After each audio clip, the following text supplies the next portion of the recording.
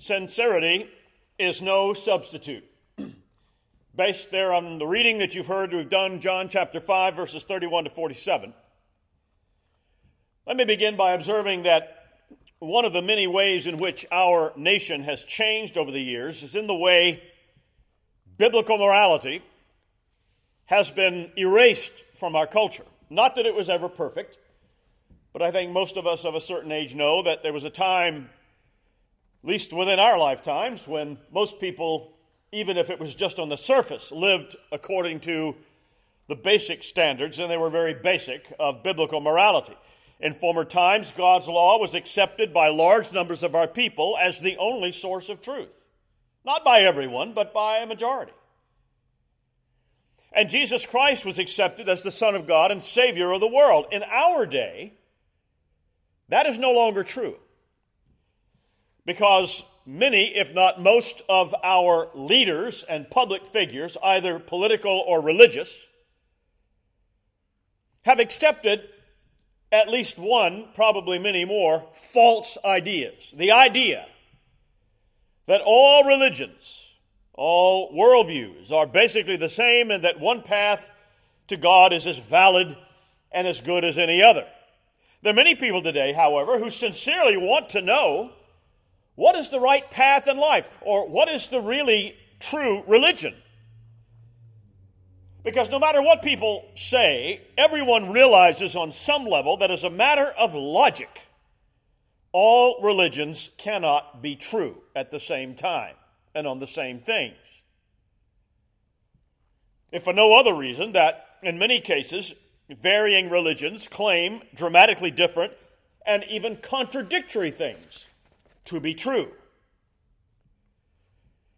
I say that even people who might deny it understand this on some level because, if I tell you that the distance and time down to Columbia is about 90 miles and 90 minutes or something like that, and in fact, the distance is 150 miles and it takes 2 hours, both of those can't be true. One of them is not correct. It's the same thing in terms of religion and morality. Either murder and unlawful killing are wrong, or there's nothing wrong with them. These are two just fine examples. Many people despair of knowing which religion or path in life is true, just because there are so many beliefs available to them today. But now in our scripture passage, the Lord himself indicates the way out of this kind of confusion. And he gives a simple test by which any religion can be judged either to be true or false. Some years ago, a man named William White was the editor of a small newspaper, and as editor, he received many articles from aspiring would-be writers. And he ended up sending most of these articles back to the authors with rejection notices, and in most cases that was the end of it. However, on one occasion, he received an angry reply from one very disappointed writer, a woman who wrote this. She said, "Sir, you sent back a story of mine that I know that you never read, because as a test, I pasted together pages 19 to 20, and the manuscript came back with those pages still stuck together, and I know that you're a fraud and that you turned down articles without ever having read them." Well, the editor, Mr. White, sent a brief reply to that woman in which he said, "Dear Madam, at breakfast when I crack open a poached egg, I don't have to eat it all to determine if it is bad." So in the same way, we don't have to examine every doctrine of every religion to know whether it's a true or false one. See, if it denies the deity or humanity of Christ, if it denies his virgin birth, his perfect life, his atoning death, his physical resurrection, or his final advent, it is a bad egg, so to speak, and it must be rejected as false. So in closing out our study in John chapter 5, I want to draw your attention particularly to these verses 41 through 46 today. And I'm going to read this particular passage from the New King James Version. Jesus says, I do not receive honor from men, but I know you, that you do not have the love of God in you. He's speaking to the Pharisees, the leaders of the Jews. I have come in my Father's name, and you do not receive me. If another comes in his own name, him you will receive. We'll talk about what that means in a little bit. How can you believe, verse 44, how can you believe who receive honor from one another and do not seek the honor that comes from the only God? Do not think that I shall accuse you to the Father. There is one who accuses you, Moses, in whom you trust. For if you believed Moses, you would believe me, for he wrote about me. But if you do not believe his writings, how will you believe my words? And with that, then, Jesus concludes his defense of his divine mission. He appeals to the consciences of his enemies, who on that day were the Pharisees, the leaders of the Jews. And that appeal still stands today in our time to any and all who reject and deny the truth of who Jesus was and is. And so then, I want you to consider the following three things. First of all, let's think about the reason why many people do not accept the truth of God's law word. The reason why. There are reasons why, I guess I should say. In verse 40, Jesus declares to the Jews, you are not willing to come to me that you could have life. Other translations have it, you refuse, or you have no desire to come to me. And so we have the reason why all other religions are false. The reason why all those who reject Christ cannot claim eternal life is because they refuse to come to him. Notice that Jesus doesn't say they're unwilling to acknowledge him as a great and good man. Or he does not say that such people refuse to believe that the Christian faith is one of many ways to God. No, he declares that he is the only way to God and his way is the only true way. And if we are unwilling to come to him on those terms, we are refusing to come. Now, there are people in the world who have the idea that what may well keep them from life eternal are their sins. And they believe that their ticket to either heaven or hell is what kind of life a person has led. And that at the end, when we stand before the dread judgment seat of God, he will get out the book, so to speak, and he'll run down the list.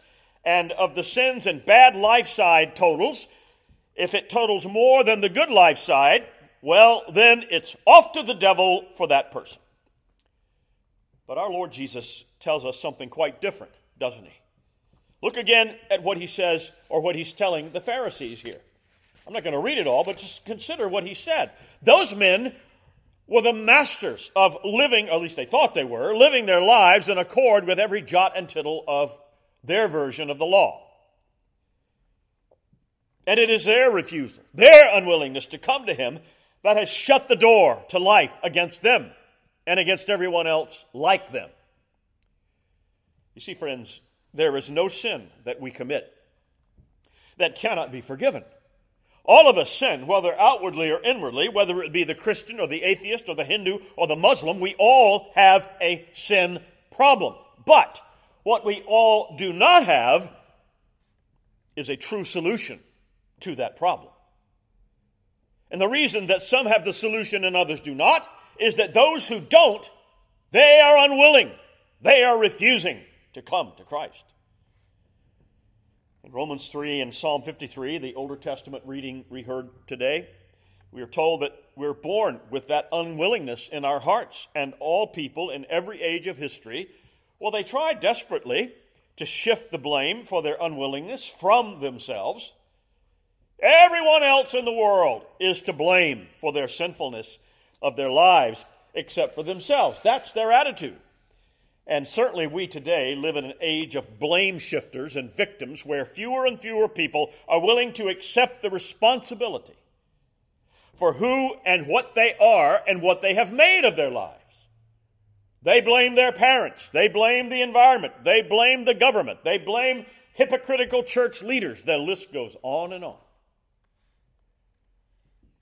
Jesus warns us that the day will come when all will stand before him.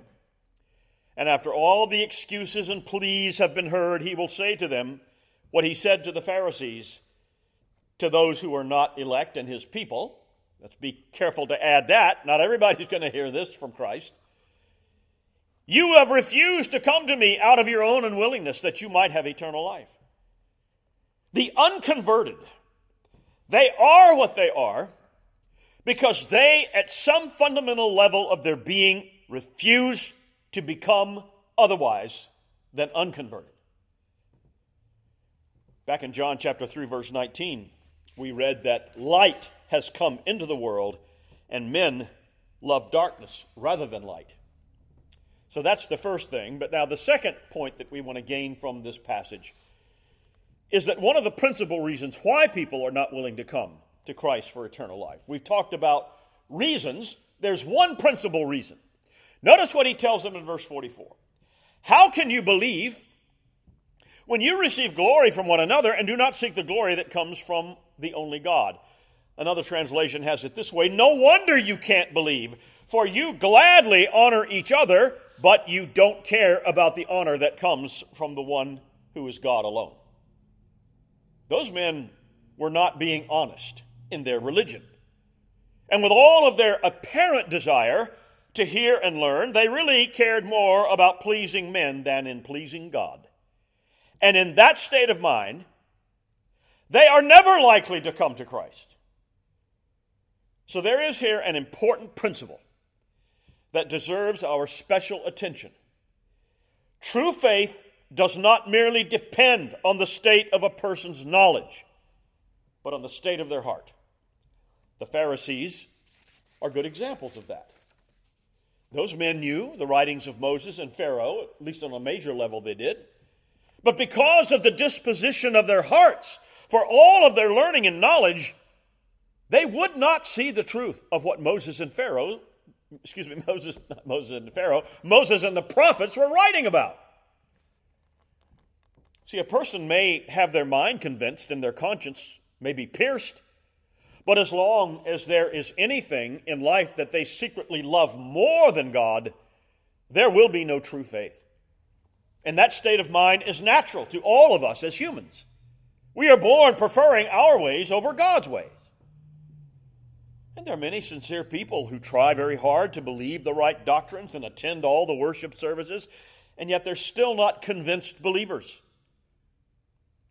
Somebody used this analogy. It's like a little child sitting on the lid of their toy box, wanting to get it open, but not realizing that it's their own weight that keeps it shut. So we all need to ask ourselves, if the foremost priority of our lives is the praise and glory of God, am I honest with God about who He is in my life? Am I sincere in my commitment to His law word and to His authority over my life? Do I really desire the praise of God above all? You know, there's that one famous question from the Westminster Shorter Catechism that everybody seems to know. Question 1 and answer: what is the chief end of man?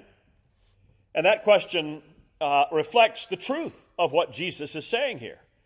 Man's chief end, his calling in life, in which everything else must be subordinate, is to glorify God and enjoy Him forever.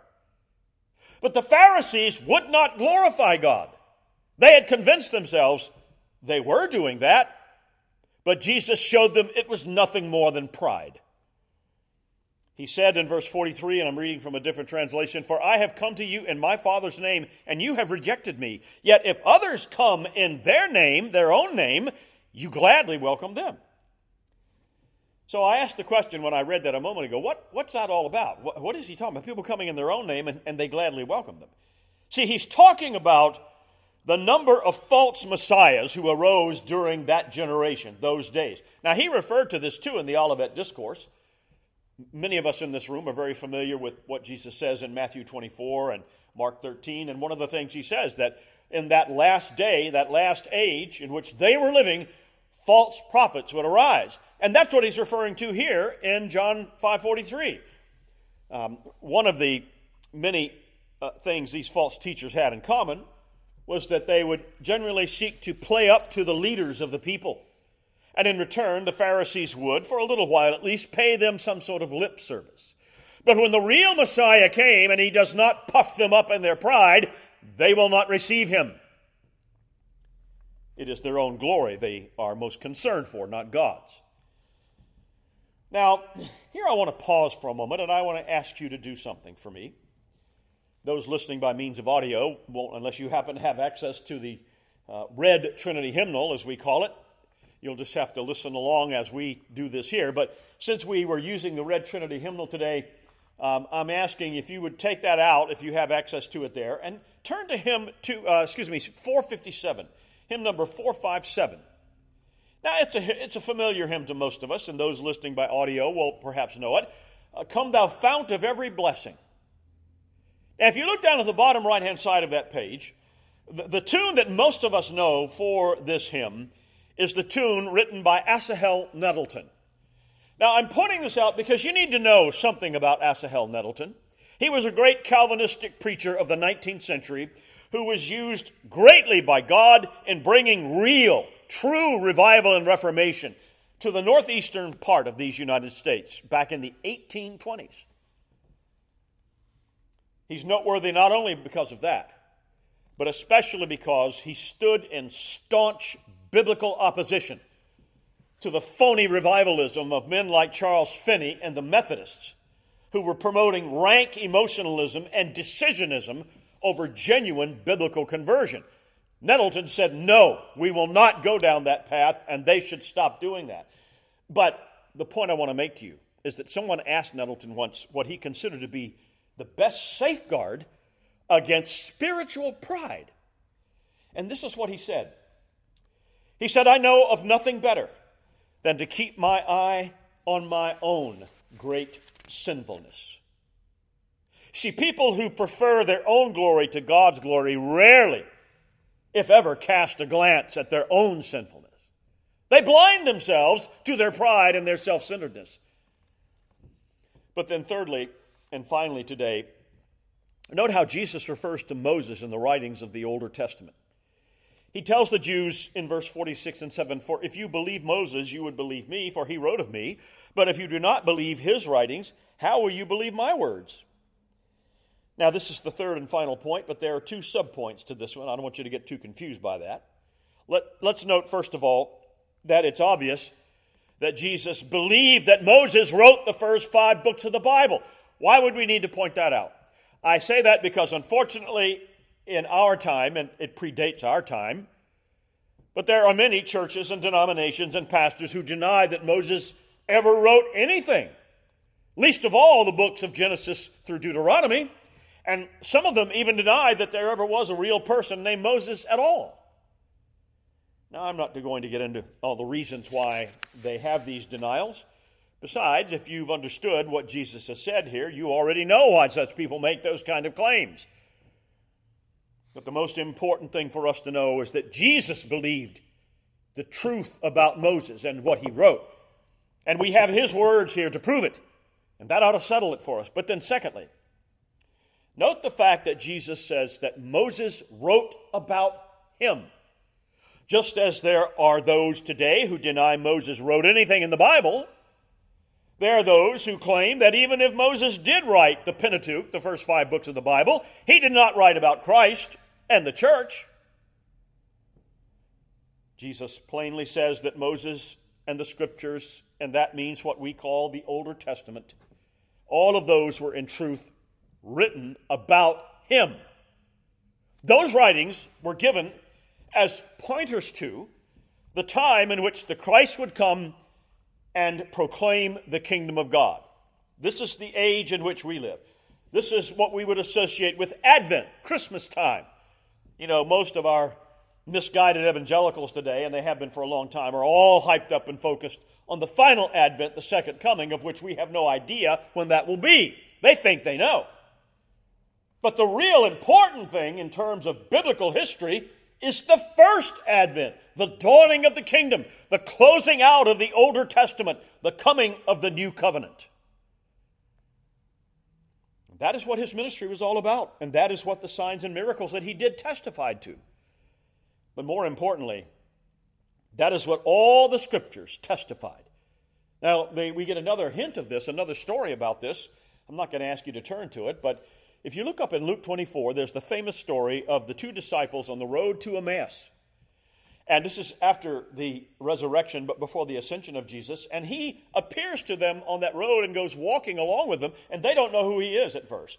But then they go to a place and they sit down and they break bread together and they realize who he is. And it says, once they realized that, they realized it was the Christ.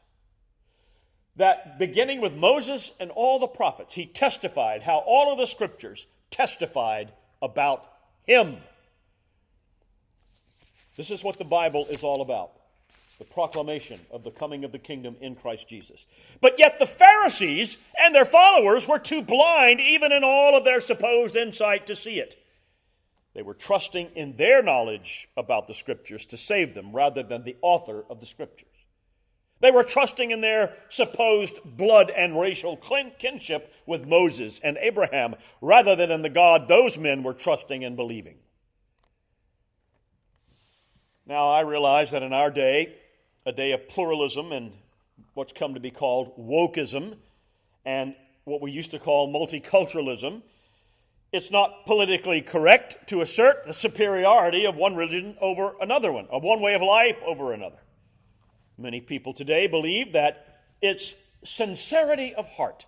That is the most important factor in religion, not content, not doctrine. It doesn't matter, they say, what you believe about God or Jesus. You have your religion, I have mine. What matters is that we be sincere in our beliefs. My friends, sincerity is important, but equally, if not more so, is having the truth and correct beliefs. Wrong beliefs can lead to disaster in life. I mean, if you get critically ill and think you don't need any kind of medical help at all, you may die. You know, it doesn't matter how sincere you may be in that belief. And likewise, wrong belief about God and religion can lead to spiritual and personal disaster. So always remember that sincerity is no substitute for the truth, and that truth about who Christ is, that's the ultimate test of any way of life and all religions. Let us pray.